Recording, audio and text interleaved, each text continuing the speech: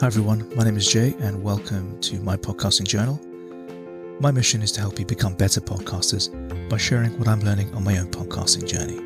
I talked a lot about various things to improve your sound, but what order should you apply them in? That's what today's about. Okay, let's get started. There are lots of different sorts of effects and plugins and things that you can do to your sound to improve it. But sequence matters. At least I believe sequence matters.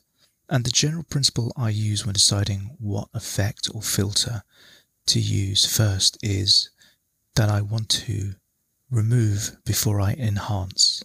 I want to take away before I add.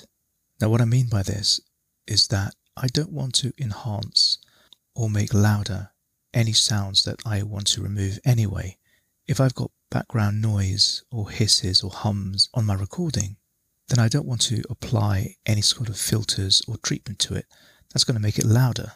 So the principle that I use, and this is the principle that works for me, is that I try to remove the stuff that I don't want in the final recording first, before I start adding any special effects to make the tape sound better. So up to this point, a lot of the stuff I've been showing you has been how to remove things and remove noise. Especially I've talked about noise gates and high pass filters, noise removal tools, all these sorts of things. And so I would apply these first before I move on to other stuff to enhance sound. And I haven't really talked about those things, so I'm talking about normalization or compression, that kind of stuff. And that's what I'll be going on to next. But I wanted to take a pause to just talk about sequence. And I want you to pay attention to it, and I want you to experiment with sequence, with the stuff that I've already given you. And next we'll be moving on to a few more tools on removals, but then going on to how to enhance the tape that you've got.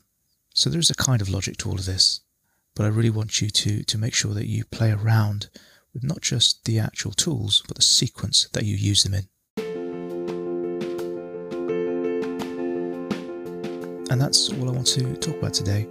So switch up the order and see what works for your particular setup, for your voice, for your equipment, for your individual issue. Maybe you have sibilance, maybe you have problems with gain. So for example, the first step for me might be just making sure that I've set the gain correctly. Then I might apply an effect called a de-esser to get rid of any sizzling kind of sibilant sounds caused by S's and T's and things.